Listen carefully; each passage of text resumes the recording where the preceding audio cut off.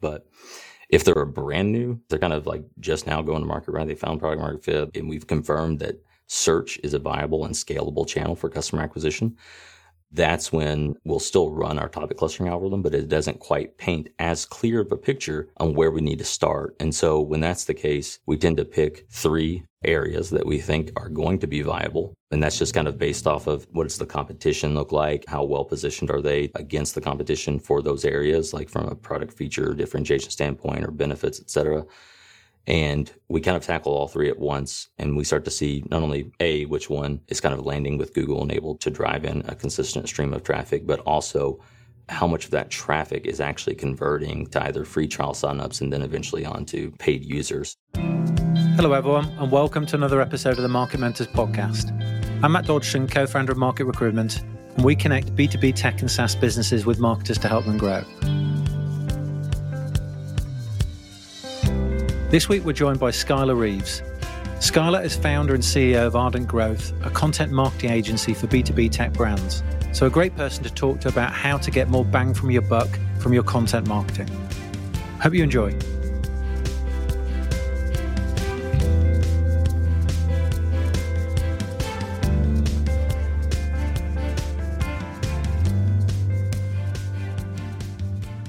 So welcome to the Market Mentors podcast, Skylar. Thanks for having me on, Matt. Absolute pleasure. So we're here to talk about content creation. But before we dig into that, I'd love to know a bit more about your experience in content marketing. Yeah, so I came into this world from a background in engineering and computer science. Spent a lot of time working on computer science, algorithm problems, things like that. Had a background in philosophy too from college, and was working for a company that needed a website. They needed content to attract drivers and clients. They were kind of like a marketplace. And learned about content marketing from there and found it to be this really interesting intersection between blending data and the elements I'd learned from the programming background along with writing and creativity and things like that. So you're one of these unusual people that has the creative and the data side. I think we all have our ways that we lean one way or another, right? But I think that most people kind of box themselves in to thinking that they can't be one or the other. I used to think that I was horrible at math until I was about 23, and I think I read Carol Dweck's book and said, okay, I'm not horrible, I'm just lazy. So good stuff. I'd be interested to hear your take on this. You're obviously talking to lots of companies about content marketing. Why do you think it's so important for companies right now? It's been important for a long time. I think it's extremely important right now because of the way that buying behavior is continuing to evolve over time. You know, and HubSpot kind of started the whole inbound model back in 2005, 2010, something like that. You know, the buying landscape was shifting then. People wanted to research and find information online. And they're still doing that. It is beginning to shift, though. And that's why it's important to think about content beyond just channels like search, right? And think about content when it comes to cross social as well. True, meaningful, engaging content. So the primary reason is people want to search and find things out about a company or service or a product or whatever as much as they possibly can before they actually engage with any sort of checkout card or sales rep or anything like that. So the way to actually give them that information and let buyers buy the way they want to buy is through content. And I guess it's going to get difficult, isn't it? The more privacy comes into it, and you see the sort of updates that Apple's done in terms of things like tracking and pixels and cookies and all this kind of stuff. It's certainly going to get harder for digital marketers to get your attention as well. Maybe. I'm actually kind of looking forward to it to some extent. I know a lot of people have some disdain about it, but I think that over the years, we've become so dependent upon things like tracking and attribution and things like that. And instead of just really spending more time talking to our customers, listening to them, understanding where they are, where they hang out, what kind of information they like to consume. And if you remove all the tracking and attribution and everything from that, as long as you listen to your customers and produce content that they want and put it where they hang out and like to consume content, it's not going to matter. Nike didn't become Nike from having email tracking, and having to worry about privacy policies, right? So maybe it'll kind of recenter us back to focusing on brand and customer experience. Yeah. And from your experience then, why do you think most sort of B2B companies don't get content marketing right then? So I think a lot of them create content for the wrong reasons and often track the wrong metrics. So the wrong reasons would be, let's say it's a primarily B2B SaaS and some kind of service-based businesses that, they want leads. And instead of thinking about the quality of those leads and thinking about, how many of them are going to turn into close one in the pipeline. And so whenever you produce content for the wrong metrics, you end up kind of engaging in the wrong behaviors. that don't necessarily tie themselves to business metrics and the outcome. I think the other reason is they kind of look at it just as like a check in the box a lot of times, especially whenever they're handling content across different platforms. Maybe they're doing really well on one channel and they decide they want to expand to other channels instead of focusing on how does the content need to be created, what content needs to be created, and how does it need to be delivered on that channel. They just sort of remix it and produce it across the other channel, which doesn't always resonate with people, and then they wonder why it doesn't work. So fundamentally, it comes down to they're not listening or talking to their customers really, and maybe aligning themselves with what they want instead of what their customers want. And my belief is that if you align yourself with what your customers want, ultimately it works out best for your business anyway. So, no, indeed. And sort of shifting the conversation now into actually how do you go about creating content? But before you sort of dive into that content creation piece then, how important is it to understand the business model that you operate in before you can do that? Yeah, 100%. If you don't understand the business model, you're going to end up creating the wrong type of content, or what we often see is creating it on the wrong channel for distribution.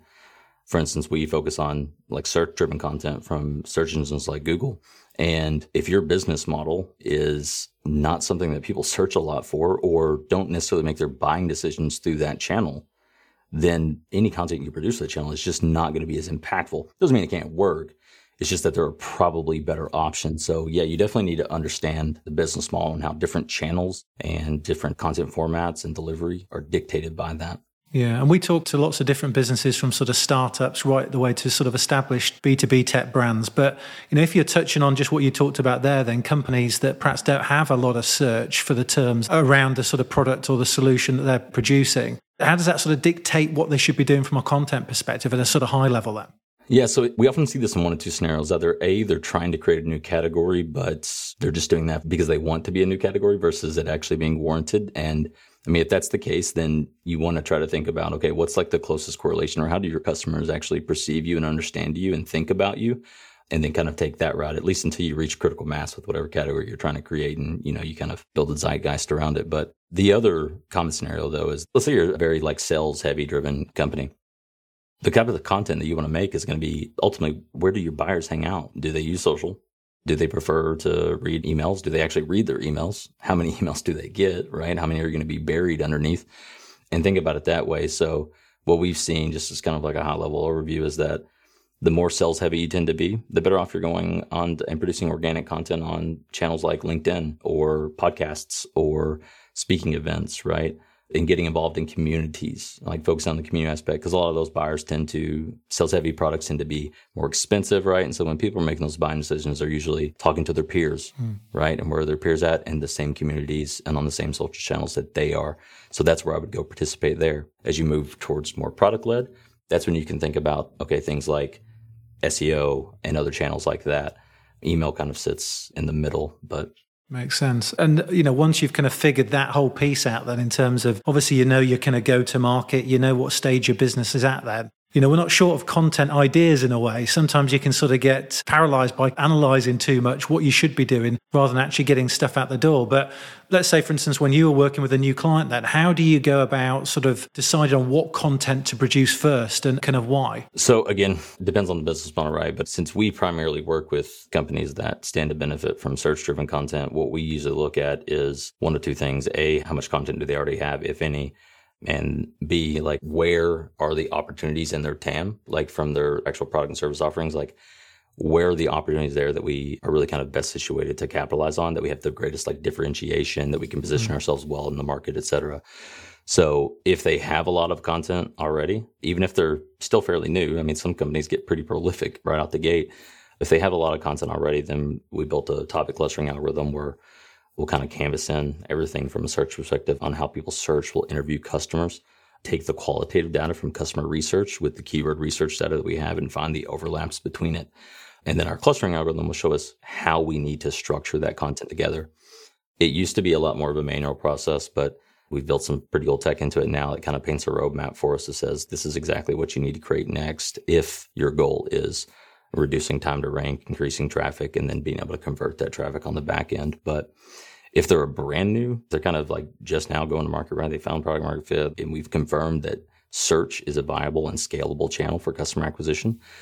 That's when we'll still run our topic clustering algorithm, but it doesn't quite paint as clear of a picture on where we need to start. And so when that's the case, we tend to pick 3 areas that we think are going to be viable. And that's just kind of based off of what does the competition look like? How well positioned are they against the competition for those areas, like from a product feature differentiation standpoint or benefits, et cetera. And we kind of tackle all three at once. And we start to see not only which one is kind of landing with Google and able to drive in a consistent stream of traffic, but also how much of that traffic is actually converting to either free trial signups and then eventually onto paid users. So you have to kind of balance the two between them. And that's the same whether they have a lot of content or not. It's just taking a little bit of a gamble versus kind of having a very clear roadmap. Yeah, I guess you've got to test things, haven't you, and experiment with things at the same time as being quite formulaic. And when you're kind of producing content, everybody talks about sort of repurposing that content. But I mean, how would you go about whatever that piece of content might be? How would you go about sort of optimizing it and maximizing the value you typically get from that one piece? So I think one of the best things to do is really from the podcasting route, because again, it depends on what your buyer kind of mess up is they'll take their content, go post it on social, like a link to it or something. And we all kind of know that the algorithms will suppress that. They want you to stay on the platform. So instead of reposting a link to your content on social, distill it down to its essence, to a takeaway, repurpose it into multiple key points. Let's say you have a long form article where you've talked about, 4 or 5 really important things. Break that down into individual sections and use it to post on, I think LinkedIn's perfect, especially for B2B. Post it on LinkedIn and see what people engage with over there over time. And then think about that in the future. Ultimately, you don't want to just take what you have and just always rehash it across these channels. You want to test if it's organic and then see what are people engaging with. I wouldn't worry so much about the views. Views don't matter. They're vanity. You want to look at things like what are people actually commenting on? What are people sharing, right? Like these are heavier lift items versus just a view in the feed or a like button or something like that. But yeah, see what people are engaging with. And then also think about, can this be repurposed for some sort of demand gen motion? Do you need to educate buyers? If so, put a bit of paid behind it. If you think about content and the goal of content, it's consumption so that we can educate. And that way, when that person's in market and ready to buy, we are part of that consideration set, right? So I think what a lot of people forget about too is that not all advertising has to be direct response, get leads, get conversions, right? Take your content. If you've got a message that if you could convey to buyers, if you could get them to understand it, that they would be more likely to choose you over someone else. And that just takes a bit of education. That's what your content does for the most part. So use that, put a bit of paid behind it, guarantee your distribution into your market, let them consume that content and bring people in that way. And it's a lot cheaper too than direct response. Of course, it doesn't bode all that well for attribution, but it's still valuable. But a more natural way of doing it. If people are engaged by the content they're seeing, they're naturally going to be engaged anywhere, interested in what you're trying to talk to them about. So that kind of makes sense. You hear about sort of frameworks, and this is probably more related, I guess, to sort of content on your website, but frameworks like top of the funnel stuff and all that kind of stuff, and hub and spoke as an example in terms of how you should structure content on your website. Are those sort of frameworks still relevant today then, do you think? I do think that the way that most people look at it is a bit, one, they tend to take more of a guesswork approach to it, saying, this is our hub and these are our spokes. We got tired of the guesswork and we wrote an algorithm to do it for us. But hub and spoke is still definitely relevant, but you need to understand that I think a lot of people get too granular on their hubs. So if you think about HubSpot, for example, HubSpot only has like 4 hubs: marketing, sales, service, and they're like CMS website builder, right? And I see a lot of other people when they're building out these hub and spoke strategies is they will think about it in terms of almost like the feature instead of the overarching product. And so what you end up with is a lot of hubs within hubs, but ultimately it all kind of ties back up to that broad category, right? So hub and spoke is still definitely relevant. As far as top of funnel, middle funnel, bottom funnel, it depends on the way that your business model works, right? If you're very sales heavy, I'd focus more on bottom funnel. It depends on like, what does it cost to acquire a customer? What's your ACV, right? What's your CAC payback time, et cetera? Like these are different levers that dictate maybe how you want to acquire traffic. We mentioned this before. Like, so if you think about Grammarly, right? When Grammarly first started, top of funnel is great, right? It's constant user acquisition, but then eventually they need to convert those people into paid users, right? And so now it's like at that point, they need to start thinking about more middle funnel content and bottom funnel content for organizations to convince people why they might want to upgrade their organization for their team to have a paid business account of Grammarly or something like that. I think a lot of people maybe focus too much on top of funnel sometimes, and maybe forget that just a handful of tofu pieces can drive an outsized amount of traffic. But if that traffic doesn't convert, it's a waste, right? But you're often better off probably starting from bottom and working your way up from there. Good stuff. Good stuff. And what about metrics? I mean, we talked a little bit about attribution, didn't we? And sometimes it's hard to attribute everything, isn't it? But from a content marketing perspective, what kind of metrics do you typically track for your B2B clients? The primary thing we like to look at is revenue.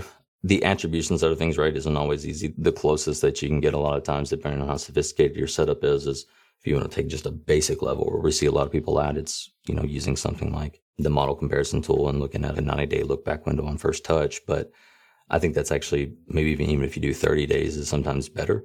It depends on how long your buying cycle is. But as far as other attribution models go and things like that maybe track every single hit, I mean, a lot of times we just ask customers, like, put on our forums, like a free form text field, how did you hear about us, right? And even though oftentimes what they answer is not how they actually heard about us, what they're telling us is the thing that stood out to them the most. What was the most impactful thing that they actually remember? And that's what we care about, is what did they actually remember? Because if they don't remember everything else, then I guess it didn't leave much of an impression, right? So we'll kind of gather that qualitative data there. And once we started doing that, opened up a lot of insights. We were working with a customer that helps CEOs and other successful people write their books.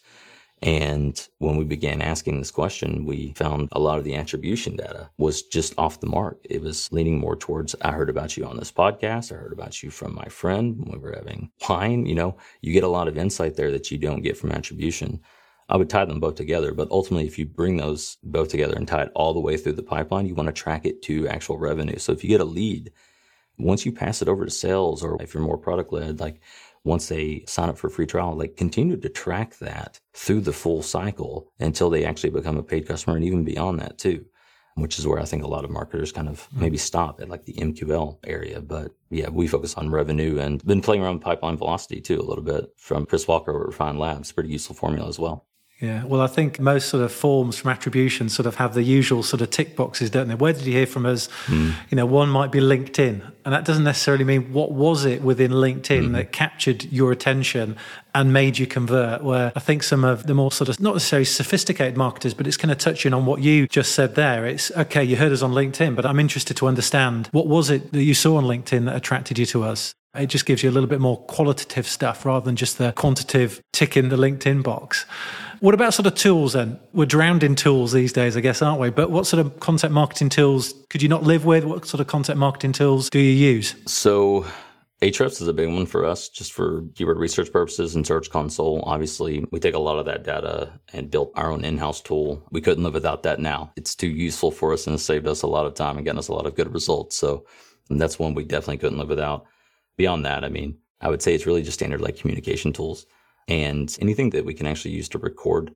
We found Gong to be extremely helpful for whenever writers are writing content, especially when the writer is not a subject matter expert, to go and actually interview a subject matter expert and collect those insights and be able to kind of reflect back on it. You can use a lot of other tools. You don't have to use Gong. It's just we have to use Gong for sales, and we're like, okay, we can turn around and use this for customer research and for subject matter expertise for interviews with them, right? So beyond that, it's your standard set, right? Like Google Docs. ClearScope is a big one. We really love ClearScope. But yeah.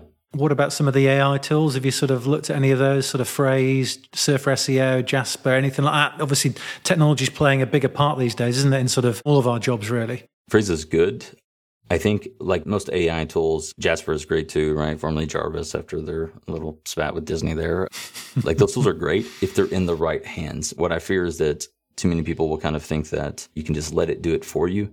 For one, you have to fact check those things, but two, it depends on why you're making that content. The thing about all the content you've read that is immediately apparent that it was either written by somebody who's not at your level. So, it was written by someone who's perhaps more junior, more novice than you in the subject matter. And how well does that actually convert, right?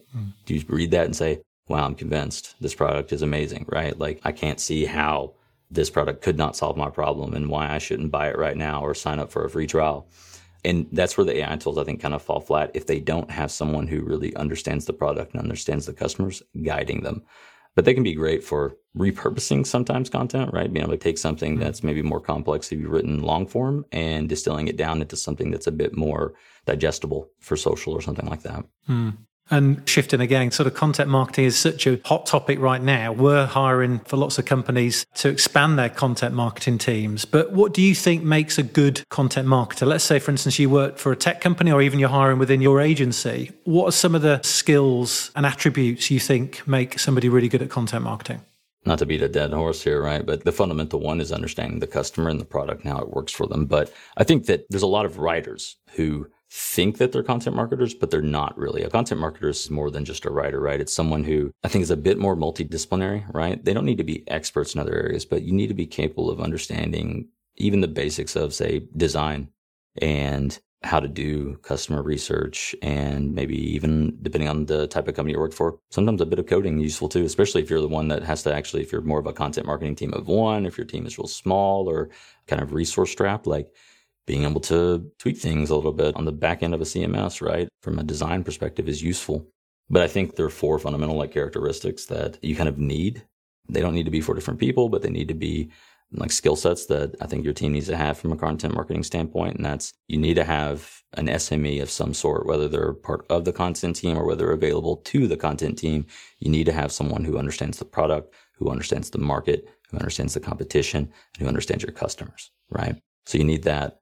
Then you need someone who understands how to, get your content out there, where all it needs to go. That kind of forms the plan, right? Like an orchestrator. You can think of that like whoever's a content marketing manager or a director of content, et cetera. And then you need someone who's actually capable of creating the content, right? Both writing it and on the design side of things. And then it's useful to have a skill set on actually how to distribute it, which means packaging it up for those different channels in a way to be consumed by your audience. So again, those don't have to be 4 different people. But if you can find 2 people, right, that have kind of a balance of each skill set, or maybe have the 3 and then you've got a subject matter expert available, then I think that you can execute very, very well. Something that, that what you're doing here, I think a podcast is one of the greatest core central elements of a content marketing engine, because it feeds into every single other channel that you may want to work on, especially depending on who you're interviewing or how you have a community kind of built around it. It may not always be the easiest to track back to revenue, but if you think about how easy it makes taking a good conversation and taking video, repurposing it on social, right? Running ads from it, getting core insights you can use to kind of feed in your own messaging or your own additional content on the blog or on YouTube, et cetera. It serves as a very just almost like a flywheel to your content engine without having to come up with what are you going to write every day on LinkedIn? What are you going to talk about? What are you going to write on the blog, right? So the podcast can really kind of be a core element I think more people need to do. I love it. And what about content marketing in terms of learning? So obviously you're in this space. How do you sort of keep on top of content marketing itself? It's such a fast sort of moving market, really. It is and it isn't. I think depending on what channel that you're operating on, the things that sort of ebb and flow tend to be more kind of publication news. Even I think you need to think about it more long term. Your buyers don't shift and change all that much, but as long as you kind of have a pulse on that, you're good. But beyond that, though, now if you're talking about, tactics when it comes to what works best on LinkedIn outside of just kind of serving your core audience and thinking about the algorithms of LinkedIn or the algorithms of Instagram or the algorithm of search, that's just through testing, not being afraid to just put content out there and see what works. And again, also kind of make sure you're paying attention to the right metrics and not going astray on social. Things like views are vanity, right? On search, things like traffic is vanity. Focus more on what's actually resonating with people, with the type of people that you want it to resonate with. And I think you'll be pretty good. So just test and evaluate and focus on the right metrics. Good stuff. Good stuff. And if people want to follow up with you, Skylar, what's the best way of them getting in touch with you? The best is probably on LinkedIn. You can shoot me a message on there as long as you're not trying to sell me immediately. If you are, I'll probably block you and never let you talk to me again. So I don't have a problem with people trying to sell me after they've gotten to know me a little bit. But yeah, LinkedIn's the best place.